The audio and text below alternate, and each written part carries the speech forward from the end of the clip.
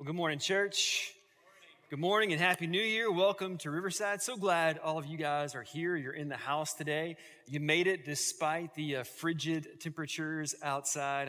I'm glad we're able to be here and be together on this day, January 2nd, right after New Year's Day. Man, it's incredible. How many of you are excited about a new year, a new start, 2022? Yeah?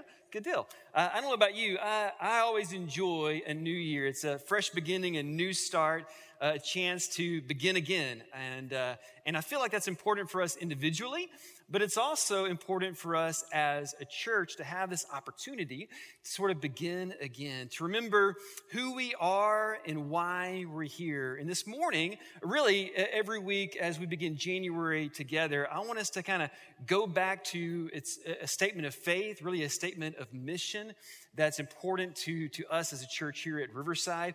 Some of you that maybe you're new to Riverside, you haven't been here very long, this may be new for you. If you've been here very long, then you may remember these words. I want to put these on the screen, and this morning what I'd like to do is I'd like for us to read these words out loud together as we begin today. So if you would, read these words with me. We are called to live different, to invite people to come together, invest in each other, and engage in what matters most because of Jesus. Now, I don't know about you, but I really love those words.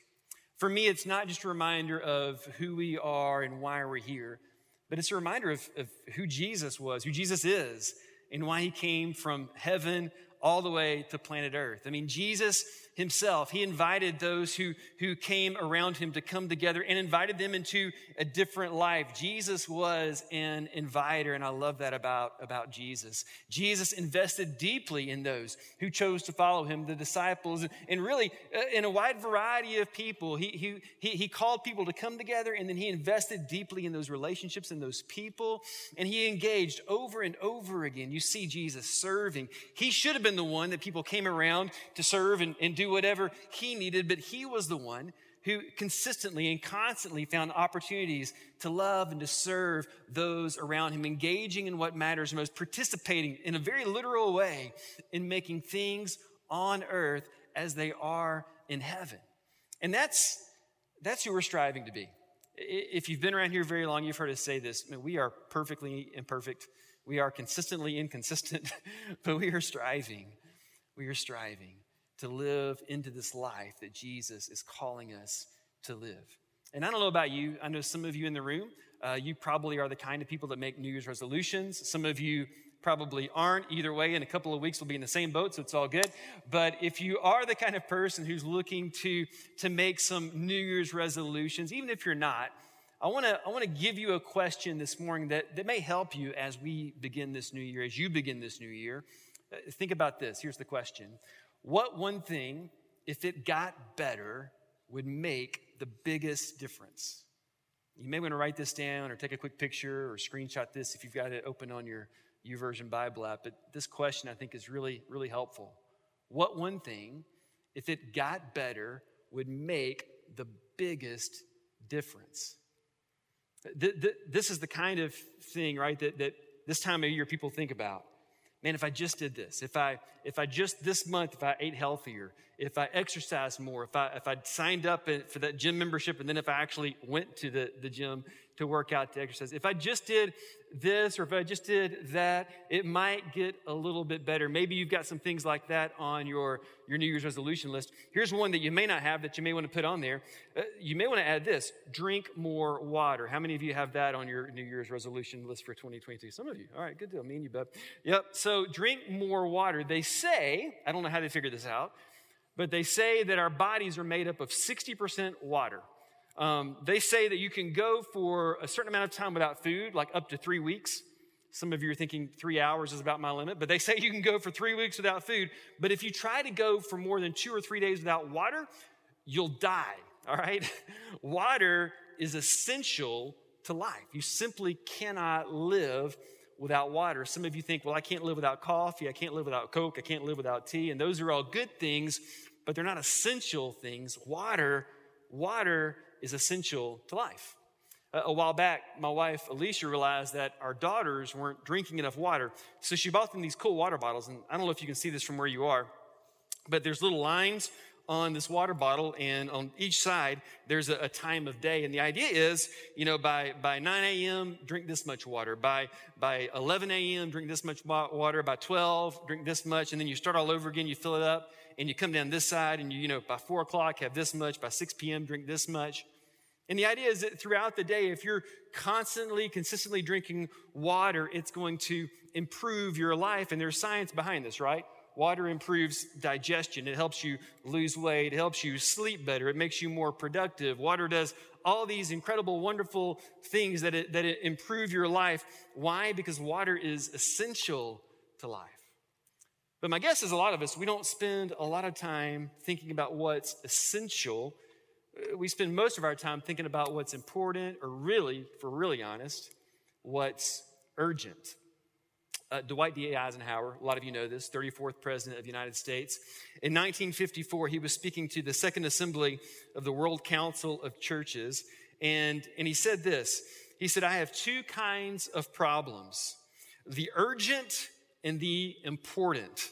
The urgent are not important, and the important are never urgent. And I think that's so wise. I think a lot of this is what happens for us, right? There are things that are important, but they're not urgent. And so what we do, we spend our lives, we spend our days moving from putting out one fire to the next, from moving from what's urgent now to then what's urgent next. And we're just moving from whatever it is, from one crisis to the next, from whatever rises to the top of the list. In that moment, whatever someone needs, we run from one thing to the next, taking care of all those urgent things, but not always doing what we know is important. For our kids, we teach them this at a young age, and it's hard to learn. I know I had a hard time with it, that, really it's important to study every night, And if you do that, when the test comes, then you're good to go. But if you're anything like I was in college, you don't do that, right? You wait till it's test day, and the night before you stay up all night, you pull an all-nighter, you study, you cram, you try to get it all in your head, and then you go take the test, and you don't do as well as you could have or should have, because it was important, but it wasn't urgent until it was. But at that point, it was too late. You know this if you're married. It's important to work on your marriage, right? But it doesn't always feel urgent. It's important to date your wife, to date your husband. It's important to talk about things that matter beyond just who's picking up who from school and who's going to drive who to what. It's important to really take time to work on your relationship and build your marriage and build your life together. But it doesn't always feel urgent. And so what happens is you have these times in life and where you just tend to grow apart, right? And you knew it was important, but it wasn't urgent until it was. And at that point, you try to go on a marriage retreat or you go to counseling, and sometimes that works, sometimes it doesn't. It was important, but it wasn't urgent until it was. But at that point, it might have been too late. We know if you're a parent in the room, it's important. You want to talk to your kids about what's most important. And for a lot of us in the room, that's Jesus, right? We want our kids to grow up not just knowing about Jesus, but knowing Jesus. We want them to know Jesus, to love Jesus, to serve Jesus with their lives. And we want them to learn that and understand that and grow up with that deep desire to know him, right? And it's important, but it's not always urgent. And what happens is so many other things pop up in our lives, in our schedules, in our days, and they're so urgent. And some of those things are good things. In fact, a lot of those things are good things, but they distract us or take our time away from having conversations that we wanted to have or doing things that we knew were important. And all of a sudden, we look up one day and they've grown up, and we wonder if we missed the opportunity to teach them about what really matters. It was important, but it wasn't urgent until it was. But at that point, we think, oh man, is it too late? What one thing, if it got better, would make the biggest difference? That's one of those questions that just has a way of clarifying what is really important. And Jesus, he had this ability to present people with these kinds of opportunities to choose between what was really important, what was essential for life, and those things that maybe weren't as important as they thought. And some people, they would listen to what Jesus said and they would lean in. They were filled with faith and curiosity and wonder, right? Other people, they heard what Jesus said and they thought, hey, I think he's right. Hey, that may even be important. But it didn't seem urgent. And so instead of leaning forward in faith, they kind of just leaned back into the life that they were already living because that was easy, that was known, that was comfortable. And as far as they knew, what Jesus said was important, but it wasn't urgent until it was. Over and over and over in the Gospel of John, we have these kinds of stories. And what I'd love for us to do this month in January is spend time in the Gospel of John. If you have your Bibles or your Bible app, I'd love to invite you to go ahead and open up. You can open up to John chapter 10. John's Gospel is very unique.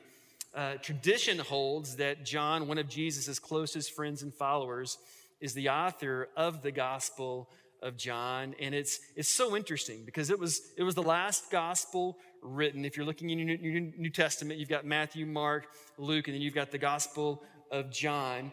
And the story is really different. Matthew, Mark, and Luke are all unique, but they're all similar in a lot of ways. John is completely different. You know, John, in the Gospel of John, you've got Jesus doing a lot of teaching, but unlike Matthew, Mark, and Luke, in the Gospel of John, he doesn't use any parables.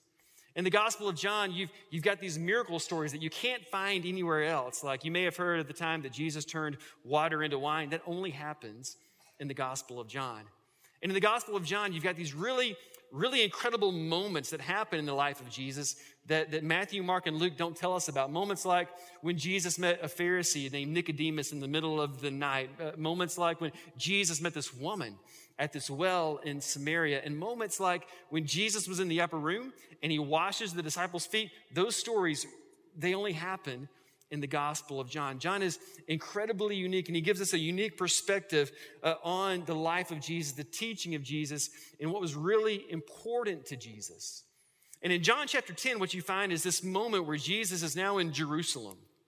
And he's surrounded by a large crowd of people, and you could really break this group up into a lot of different categories, but there's probably three main categories these people fall into, right? You've got these religious leaders, mostly known as Pharisees, who are there, and they oppose Jesus. Not all of them. There's a few that believe what he's saying is true, but by and large, most of them are in opposition to Jesus. Then you've got a group of people who are his disciples.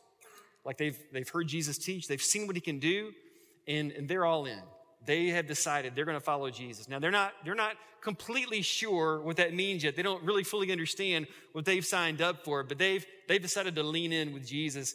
And then you've got other people who also believe that Jesus is God's Messiah, but they've got different expectations of Jesus. What they want to do is they want to go ahead and crown him as king.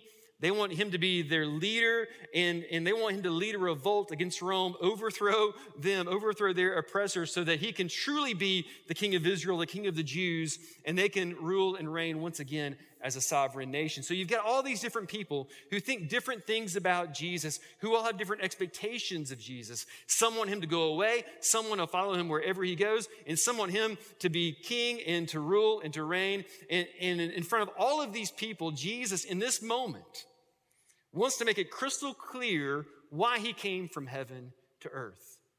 He wants to make it crystal clear what is most important. And so in John 10, verse 10, he says these words. You may want to underline this, highlight this, screenshot this, whatever you do. This is important. John 10:10, Jesus says, "The thief's purpose is to steal and kill and destroy."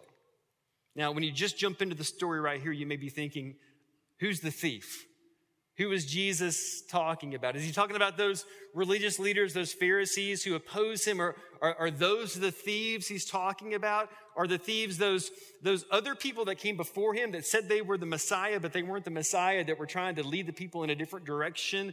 Are those the thieves, the robbers that Jesus is talking about? Or is he talking about someone or something else? Like, who is the thief? Who is Jesus talking about? Well, Jesus is leaning into an image here that everybody in the crowd, although they were very different, they all would have understood this image, this metaphor that he was using. He's setting himself up as the good shepherd. And every good shepherd, their primary responsibility was to protect, to defend the sheep, because there were thieves, there were robbers, there were wolves, there were lions and tigers and bears, oh my. There were those who would literally come and try to steal sheep, eat sheep, destroy the flock. And Jesus wants them to understand there are thieves, there are robbers, there are those who would come against you, who would seek to kill and steal and destroy your life. And he wants the people to understand that he's different. That his purpose, like every trained shepherd, was to defend and protect the sheep. But not just that. Jesus came to do something more. He says the thief's purpose is to kill and steal and destroy. And then he says this, I came that all of you who hear my voice and follow me, all of you who are my sheep, I have come that they may have life and have it abundantly. Another translation says it this way, I came that they may have life, that they may have and enjoy life and have it in abundance to the full till it overflows. So get this. This is the image of the image of life that Jesus offers. He says, I came so you could have life and life all the way to the brim. But not just to where it's so full, I can't hold anymore. I want you to have life that overflows. And I love this image of the life that Jesus offers. Because I think for so many of us, what we've decided, what we've been convinced of, what we've believed is that the life that Jesus offers, the life that Jesus is inviting us into, it's really a life of restraint. Like the Christian life, to believe in Jesus, to follow Jesus, to go to church, to be a Christian. What that means is that now you are called to live a life of restraint. Don't do this. Don't do that. Don't go there. Don't whatever. It's a list of things that you can't do. Don't think that. Don't say that. Don't be that way. Like the way to live the Christian life is to live this life of constant restraint. But this isn't ever what Jesus teaches or taught his people. He said, the life that I came that you may have life and have it abundantly, life to the full, so that you can have life. Life that overflows with things like love and joy and peace and patience and kindness and goodness, gentleness, humility, forgiveness. Like every fruit of the Spirit, every good thing that God has to offer, this is what he wants to offer you. This is the life. This is the invitation he's offering you. Come and experience this life, a life that overflows with every good gift of God. This word life in the original language, it's the word zoe. In Greek, it literally means life. And so again, just to kind of set up this middle picture for you, in the Gospel of Matthew, Matthew's story of the life and ministry of Jesus, Matthew uses the word life, zoe, 7 times. Mark uses it 4 times. Luke uses it 6 times. So if I've done my math right, somebody check me, but I think 17 times Matthew, Mark, and Luke use this word zoe, which means life, in their stories of Jesus, right? The Gospel of John, Jesus speaks of this life 32 times. Like John is consumed with this idea, fixated on this idea that this is why Jesus came, so that you can experience this abundant, full, overflowing life. I just imagine at some point in John's life, probably when he was older in age, because this was the last gospel written years, decades after the death, burial, and resurrection of Jesus. One day, John's writing this story about Jesus, his story, his version of the story of the life, the teaching, the ministry of Jesus. And he's thinking, I want everyone who reads this story, I want them to get this. That this is why he came. Jesus came to offer you life, and not just any life, abundant life, full life, overflowing life. I want everybody to understand this is the whole reason he came. Not just life in the sense of one day when you die, you'll get to go to heaven, like life that begins right here, right now. And he couldn't stop writing about it. In fact, let me just show you just a few things that John wrote about, that Jesus talked about this kind of life. You know, one of the most famous ones, John 3:16, for God so loved the world that he gave his one and only son. This is Jesus talking, by the way. I don't know if you know that, but if you look this up, John 3:16, in most of your Bibles, it's in red letters. These are the words of Jesus. For God so loved the world that he gave his one and only son, so whoever believes in him wouldn't perish, but have what? Everlasting, eternal life. When? One day when you die? No, this is present tense language. Have it now, in the here and now.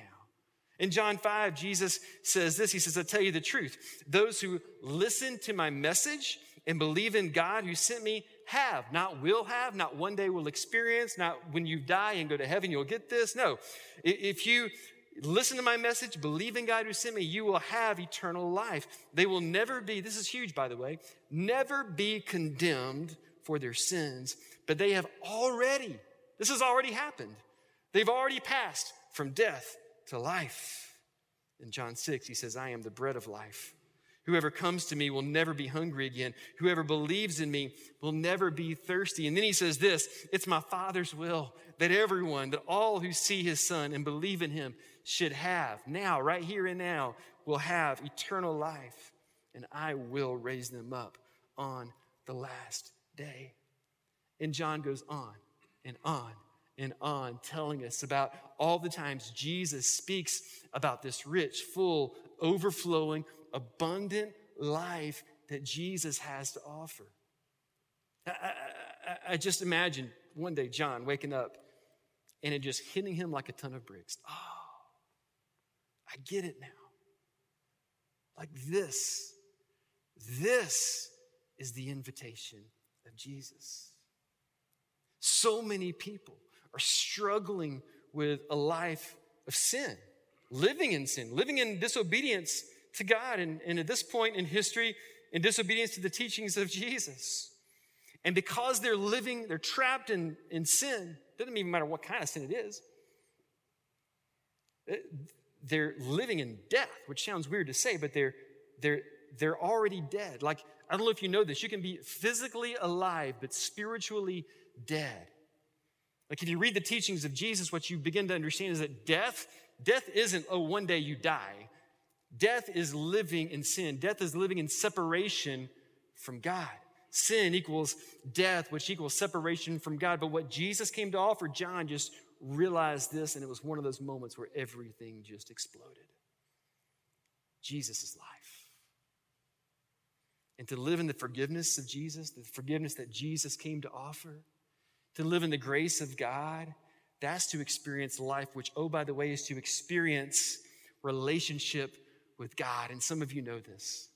Some of you could stand up here today and you could testify to this truth, that there was a time in your life when you decided to follow Jesus. You said, I believe that Jesus is who he says he is. I'm ready to confess him as the Lord and Savior of my life. And from that day, everything was different for you. It didn't exempt you from a life of hardship or pain. In fact, you could probably say you've had your share of struggles. But from that day forward, you've never been alone. You've never walked alone. Because you have the Spirit of the living God living inside of you. This is what happens when you make that confession of faith, right? This is what happens when you say, I believe Jesus is who he says he is, and I want to give my life to following him. It's not a call to a life of perfection. It's just an invitation to follow Jesus and to live your life following his ways. It's the narrow way, but it is a way that leads to life, and not just any life, abundant, full, overflowing life. And a lot of you have made this confession. A lot of you have made this decision. And some of us, even in spite of that, aren't experiencing this life, this abundant life. And maybe it's because we believed the lie that the life that Jesus offers is a life of restraint. And maybe today your aha moment is, oh no, it's not. The invitation of Jesus is into the abundant life, a life of joy and love and peace and patience and kindness and all the things that God has to offer, all the goodness of God. And some of you, maybe you haven't made that decision. And if not, I want to just ask, why not? If you believe Jesus is who he says he is, why not go ahead and step into this life that Jesus has to offer? As we begin a new year together, this is my invitation to you. Take Jesus up on his offer. Because here's the deal. Jesus wants you to experience life the way God always intended you to experience life. Real life, abundant life, overflowing life, life in relationship with God. Living life to the full. Here's something else that Jesus once said.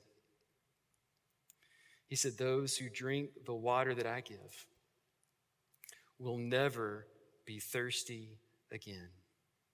It becomes a fresh, bubbling spring within them, giving them eternal life. If you want to improve your life, you can drink this water. It'll improve your life. If you want to change your life, drink the water from the well that never runs dry. Jesus wants to offer you that real, abundant, overflowing life. This is the invitation of Jesus. Church, if you would, let's stand.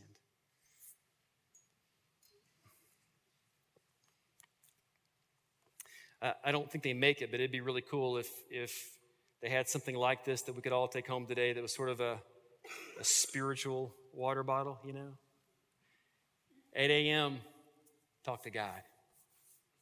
9 a.m., read the words of Jesus. 10 a.m., do something kind for somebody. 11 a.m., tell God thank you for 3 things. And all throughout the day, just taking an opportunity to experience the rich, the full, the satisfying, the overflowing life that Jesus has to offer every one of us.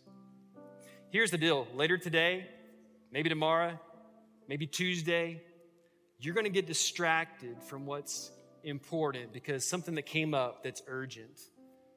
But I just want to encourage you to remember what is essential. And I want to encourage you to step into the water, to drink water from the well that never runs dry, to remember that Jesus is that water and that his invitation to you is an invitation into life, and not just a good life, not just a better life, but the best life. Not a life free from pain, but a life where you will never, ever walk alone. And a life where every morning you will experience anew the mercies and the grace of God. This is the life that Jesus came to offer every one of us.